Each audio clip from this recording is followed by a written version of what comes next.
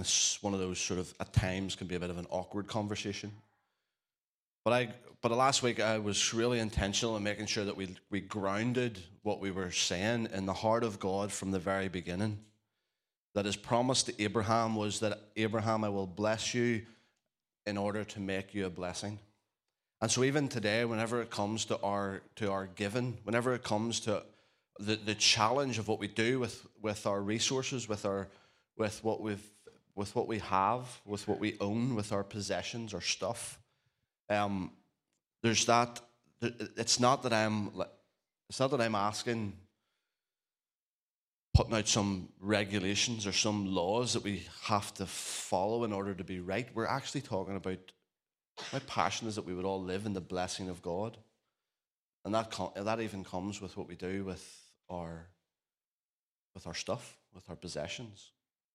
He's blessed us in order that we would be a blessing. And I think last week we searched the scriptures, we searched some of the places that we felt that Jesus gave us some really helpful insight, some really helpful thoughts about what we do with what has been given to us. And so we looked briefly at the story of the rich young ruler. We looked briefly at this incredible story of the widow that had the 2 coins, and we talked a wee bit about this meager offering, almost to the point of embarrassment, that the disciples offered to feed the multitudes. But we've seen what Jesus did with that, and so hopefully encouraged by that, even our meager offering that we bring to him open-handed, that he can do something with it. We pointed out verses in Matthew, Jesus saying that if you want to, where your treasure is where your heart is also. So really challenged by that. I still continue to be challenged by that.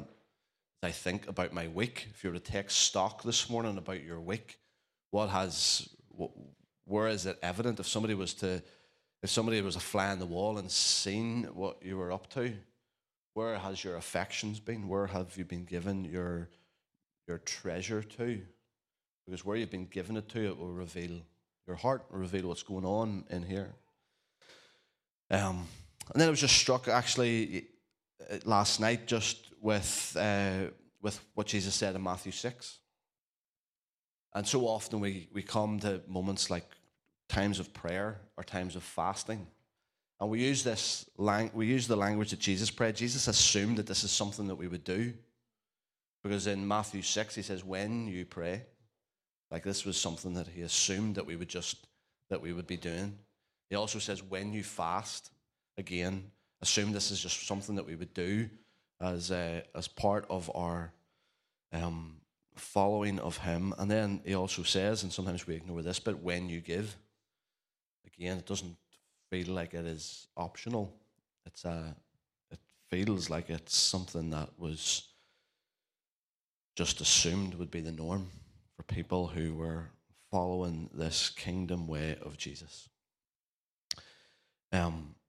So today, for the time that we have, I know I add into a bit more of your Sunday afternoon than I normally do last week, and so try to regain some of that this morning.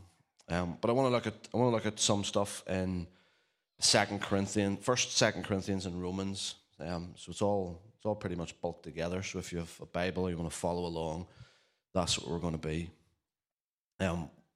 Specifically looking at Paul's 3rd missionary journey. For those that never have a Bible like mine, and at the back of it has all the maps. Like for years, what is the point in that? But over recent years, whenever you just get sucked into some of the story, that I probably looked at those maps more than I have at some of the Bible, just picking up, following Paul's track, probably because I'm so nosy, but following Paul where he was at certain times as we journey through the book of Acts. So today, whenever we're thinking about 1 Corinthians, the end of 1 Corinthians, the start of 2 Corinthians, and some of Romans, we're referring to Paul's 3rd missionary journey and the bulk of this journey. So I don't know if there's a way to define the first 2 missionary journeys that Paul went on, but I think it would be safe to say that it was planting the church. It was planting churches in places that had never been planted in before, that the gospel had never reached. And Paul has planted churches, and then maybe the second missionary journey is him establishing these churches. He goes back around again to establish and strengthen. We see that often throughout his letters, how he's come again to establish and to strengthen the church. But this third missionary journey, the bulk of it is taken up with, oh, look at this. That's even more impressive than the back of my Bible. The bulk of this journey is taken up with Paul going around making a collection for the saints in Jerusalem. So he's going back around to churches a third time, but this time it's to get their money. If you were to go to Acts chapter 11, this is probably not hugely important, but just by way of interest, Acts chapter 11, verse 27 says, "During this time, some prophets came down from Jerusalem to Antioch, and one of them, named Agabus, stood up and through the Spirit predicted that a severe famine would spread over the entire Roman world." So Agabus had prophesied that this severe famine would reach the entire Roman world, and here we are in Paul's third missionary journey, living in the fulfillment, witnessing the fulfillment of that prophecy. Because in Jerusalem, there's this severe famine. And so if you were to see, I've seen the map, I think it was down there somewhere, severe famine in Jerusalem. And so Paul is going back around Corinth and Achaia, all up around here. I don't know why I'm committing myself to doing this, because I'll make a fool of myself, but he makes his way up around here. Yes, look. Not that. I was right. Severe famine down here. Oh my goodness. A red light. So anyway, I'm totally distracted by that. I've tended to do this. I'm so easily distracted, and I have no idea where I am. Barely remember what I'm talking about. He's collecting money. He's collecting this offering. But I love, and I don't know if I'll go back to it again, but just to highlight to you the language that Paul uses. A bit crass there by saying he was just going around to get their money. But the language he uses is that you're being invited into the service to the saints, ministry to the saints. Just love that language that Paul is inviting the Gentile churches into. So I know that we're all one church, but Paul was going collecting an offering from the Gentile churches in Macedonia and Greece, all up around here, for the Jewish church that was down here, struggling in a place of severe famine in Jerusalem. And I just make that point that he was taking this offering, this service to the saints from the Gentile church to the Jewish church, because I think what Paul is doing, and what he's doing beautifully, because he's been right in the middle of the tension between the Gentile and the Jew the whole way through his ministry. It's got him in trouble so often. It's got him brought before the Jewish church leadership so many times. And I think here is the moment that Paul is wanting this collection, wanting this gathering, this service to the saints to be an act of unity, to be an act of solidarity, to ease the tensions between the Gentile church and the Jewish church. Because he was right in the middle of this all of the time. The Jewish church were so ticked off with Paul, because Paul was this stunning message of grace that he was bringing all around the world, saying, like, and that's why. So the Jewish church was coming to him and saying, "Paul, you can't do this. If they're going to be part of us, they need to be circumcised. Paul, if they're going to be part of us, they need to eat the same way that we eat. They need to clean themselves the same way that we clean themselves." And Paul was just saying that, like, that's not the way it is. I've had this revelation of the stunning grace of God, and that is not what you need to do to follow Jesus. That's not what you need to be part of the church. And so it's just this constant tension. And so Paul just refused. He refused to insist on practicing their law and their traditions in order to find favor with God, in order to pursue relationship with Jesus. And so I think this offering was a moment that he could say, and even though you've tried to divide us, even though you've tried to cause this wedge between us, here is a moment where the Gentile church that you've tried to keep out are wanting to be a blessing. I want to serve you. I want them to be a ministry to you so that we can truly show an act of unity, truly show an act of solidarity. And I love this. I found myself even just sitting in the car this morning when Ruben was playing football, just like Paul wanted to know, I think, over and over again, what does love look like? You're telling me that I need to be part of you, I need to be circumcised. To enter into loving covenant relationship with you, that I need to be circumcised, that I need to do this and do that, eat this and don't eat that. Paul is just wanting to know, what does love look like? And I think that's what drives him the whole way through this third missionary journey. What does love look like? It looks like you pouring out yourself. It looks like you giving of yourself for the sake of others. And even at this time, pouring out yourself for the sake of others, even those that probably didn't even appreciate you, or those that probably didn't even value you or your part in this kingdom of God. So 1 Corinthians 16 is the first place that I want to look at. The first few verses of 1 Corinthians 16. He starts off by saying, now about the collection for God's people. And part of me wants to go off, really tempted to go off on a tangent here, because so much of what Paul writes in Corinthians is he is repeating what has already, the questions that the church have already been asking him. And so they've been asking him about this, and his letter is in response to that. And the tangent that I'm tempted to go on is that Paul does that several places, namely 1 Corinthians 11, when it comes to speaking about women. I'm not going to go there this morning. Now about the collection for God's people. Do what I told the Galatian churches to do. So this is really practical. This is practical information that Paul is given to the church in Corinth as he closes out this letter. But I think it's helpful for us to hear. On the first day of every week, each one of you should set aside a sum of money in keeping with his income, saving it up so that when I come, no collections will have to be made. Then, when I arrive, I will give letters of introduction to the men you approve and send them with your gift to Jerusalem. If it seems advisable for me to go also, they will accompany me. Seems really practical, really boring, but I think it is something that is important for us to acknowledge this special fund that was being built up. This idea of like just giving weekly, like a portion of your income, setting it aside so that whenever it came to a moment where the church needed to respond to something, that there was money there. Paul is saying, so that whenever I come, we don't have to go around panicking for a collection, because you've already established this pattern that I've instructed for you, that the first day of the week, your first fruits, you would offer a portion of your income in order to gather up a fund so you'll be able to respond to needs within the church, within the community when it comes along.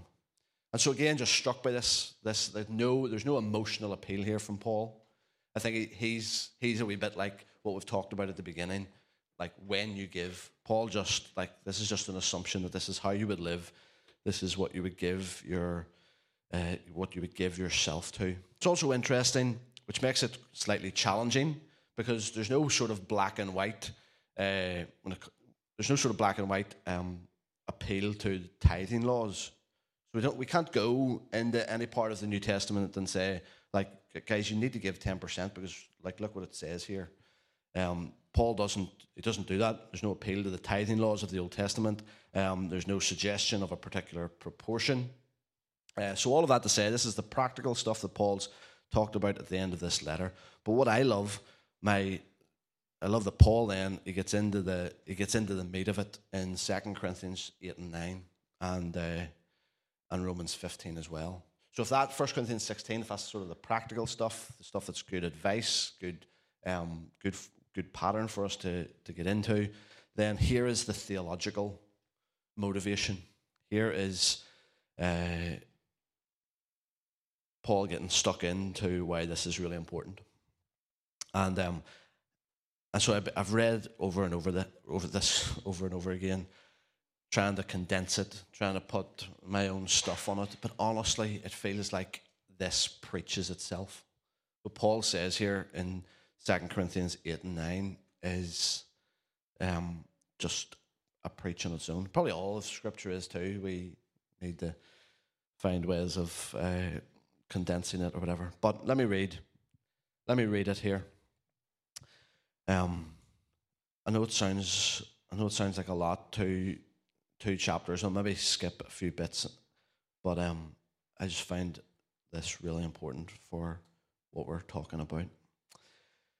And now, brothers, 2 Corinthians 8, verse 1. We want you to know about the grace that God has given the Macedonian churches. So again, these guys up here, out of the most severe trial, this is what makes this even more beautiful. Out of their most severe trial, their overflowing joy and their extreme poverty welled up in rich generosity. For I testify that they gave as much as they were able and even beyond their ability. And so I'm reading that during the week, and I'm thinking, this just reminds me of the widow that Jesus commended. It wasn't anything necessarily to do with the amount. It was to do with the fact of it just was something that was welled up.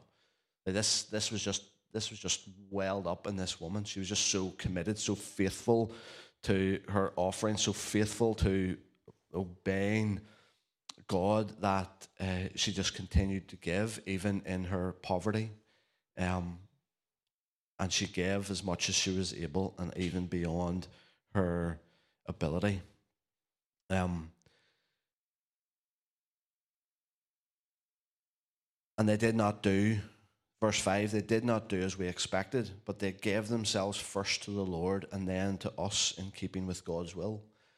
And so Eugene Peterson in the Message version says, whenever it came to the explanation of how that they were able to do what they were doing, they were given beyond it seemed they were given beyond their ability, but such was their spirit of generosity, such was the overflowing joy that Paul and his people that he's with are wanting an explanation. How has this happened? And so Paul says here, the verses that I've read, they did not do as we expected, but they gave themselves first to the Lord. And so Eugene Peterson says in his paraphrase of it, the explanation simply was that they'd given themselves totally to God. And so I think whenever it comes to this conversation, whether it's about time, treasure, or talent, I think that's the first place. All of it's going to be it's going to be striving, it's going to be difficult. But whenever we give ourselves first to God, then all of this other stuff becomes so much more easier. So much more filled with joy and generosity. So much more this idea of just relinquishing. Whenever you've given yourself totally to God, you've fully relinquished. You've died to self. You're open-handed, you're open-hearted, whether that's with, again, time, talent, or treasure. And so it goes on, just as you excel in everything, see that you also excel in this grace of giving. Verse 8, again, he's saying, this is not a commandment. I'm not commanding you, but I want to test the sincerity of your love by comparing it with the earnestness of others. Like, part of me is, like, I find myself so torn again by this during the week. Because again, I want to be told, give me an instruction, give me something that I can tick a box to.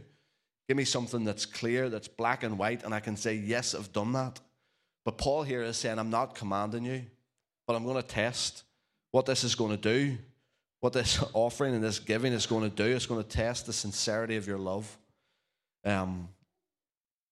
For you know the grace of our Lord Jesus Christ, that though he was rich, yet for your sakes he became poor, so that you, through his poverty, might become rich. And here is my advice about what is best for you. Last year, you were the first not only to give, but also to have the desire to do so. Again, just wanting to pull out these verses, make sure that you're hearing them. He is not commending necessarily for their giving. He's commending because of their heart. If our giving and our offering is disconnected from our heart, I would want to keep asking the question, what's the point? What's the point in your giving if it is not connected to your heart, if it is not connected to your desire to do so? Now finish the work so that your eager willingness to do it may be matched by your completion of it. according to your means. For if the willingness is there, the gift is acceptable according to what one has, not according to what he does not have. Our desire is not that others might be relieved while you are hard pressed, but that there might be equality. At the present time, your plenty will supply what they need, so that in turn their plenty will supply what you need. Then there will be equality. As it is written, he who has gathered much did not have too much, and he who gathered little did not have too little. It feels like it's so little that I need to add to that. It just reminds me of what how the early church started, what it was formed, what it built itself around. It built itself around everybody desiring for this equality, and because of that, they laid everything at the feet of the apostles so that nobody would be in need. So the people that had much, they gave, because they knew that the time could come whenever they would also need the same thing. So this is more than a financial transaction. This is a service to the saints. This is a ministry to the saints. They not only gave, but they wanted to. And so again, to quote Eugene Peterson, I love this line that he uses: the heart regulates the hands. The heart regulates the hands. The heart controls the hands. So he goes on. Titus is sent to be part of this towards the end of chapter 8. Let me just go to verse 6 of chapter 9. Remember this: whoever sows sparingly will also reap sparingly, and whoever sows generously will also reap generously. Each man and woman, ladies, you're not getting out of it, should give what he has decided in his heart to give, not reluctantly or under compulsion. For God loves a cheerful giver, and God is able to make all grace abound to you, so that in all things, at all times, having all that you need, you will abound in every good work. And so here again, it feels like we shared last week from Malachi chapter 3, where God was like challenging the people, like, you're robbing me. Like, how are you robbing me? He says, because you're not tithing, you're not bringing an offering into the storehouse. And if you would only do that, you'll see that I'll pour out a blessing. And then he says, test me on this. I couldn't help but read through some of these verses in 2 Corinthians 9 and think that here's the bit of a test here again. Here's almost a bit of here's a chance to prove this. Because if you sow sparingly, you'll reap sparingly. If you sow generously, you'll also reap generously. That's Paul's challenge. That's his stirring to these people. And again, offer it to you again this morning to consider this. Consider your heart response to this. Are you ready to test? Are you ready to prove that this is right? So we're not, again, as we come to some practical stuff, and we'll talk more about this, I think, next week, but there's no legalistic requirement here. And maybe that freaks some people out. There's some people in the room that just like structure, that like a figure, that like a number, and I get that. It's hard to find that whenever we engage with this missionary journey that Paul is on. There's no legalistic requirement. And this is where it begins to continue to chat. This is where it continues to challenge. Because what Paul is saying as the verses go on, this service, verse 12 of chapter 9, this service that you perform is not only supplying the needs of God's people, but it is also overflowing in many expressions of thanks to God. In other words, this generous giving, it's not only responding to the needs of the people and the community, but it is also evidence of your natural response of gratitude. Your generous giving is equated to your overflowing, your natural response of thankfulness. And so again, Paul is saying this is a decision that is made in the heart. There is a delight in giving. It's because of this understanding of the goodness and the nature of God that your natural response to that is to give generously. And again, Eugene Peterson says in his paraphrase of this, you show your gratitude through your generous offering.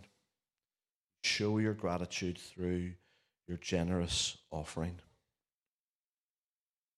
And Romans 15 is just, it's similar time frame that this has been written to a different group of people, but it's about the same story essentially. And I just go there, not to read it all, but just to refer to Romans 15 verse 25. Again, pointing out that they were happy to give, they were happy to be generous. But it says that they were happy to do this, but recognized that it was also their duty.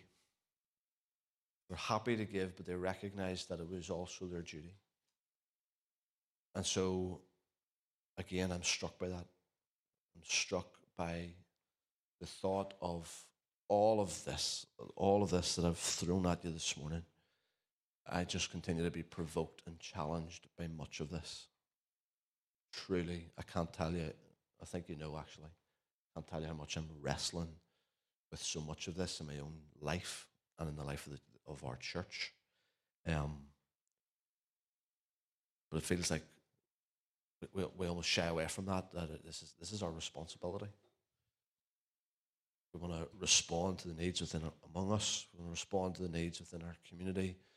There is a call on us and a responsibility on us to give. There is a call on us to enter into the spirit of the one that we follow, radical generosity, willingness to lay down everything, willingness to relinquish, to be open-handed and open-hearted. And so there's no legalistic requirement on this. And I've said it the last couple of weeks, and just to make sure you hear me saying it again, if you're leaving this, if you're walking away from this conversation feeling any sense of guilt or any sense of condemnation, then I am telling you, you have not heard me right. My heart in this is to be faithful ultimately to Scripture and to be faithful, more importantly, to Jesus and His ways. And then for you, truly believe that it's not in order to get your stuff, it's not to get your money, it's so that you will live in the blessing of God. And that means having to talk about this. It means not avoiding this and I am becoming less concerned about shying away from some of this because it's evident. It's like so much of what Paul writes about. It's so much of what Jesus engages with. And I think I've been shied away from it because I thought it was like bounding people or like restricting people or putting people in some sort of chains because of a responsibility to give. But it's not. It's about freedom. It's wanting to live in freedom. And I see that in what Jesus said, and I see that in what Paul instructed. And so, are you finishing with one? Done? Oh, Amy's coming. Sorry about that abrupt ending. We're just conscious of time, and I'm just going to keep repeating myself because I'm so desperate that you know my heart. I'm so desperate that you hear my heart in this. So Amy's going to come and close us out.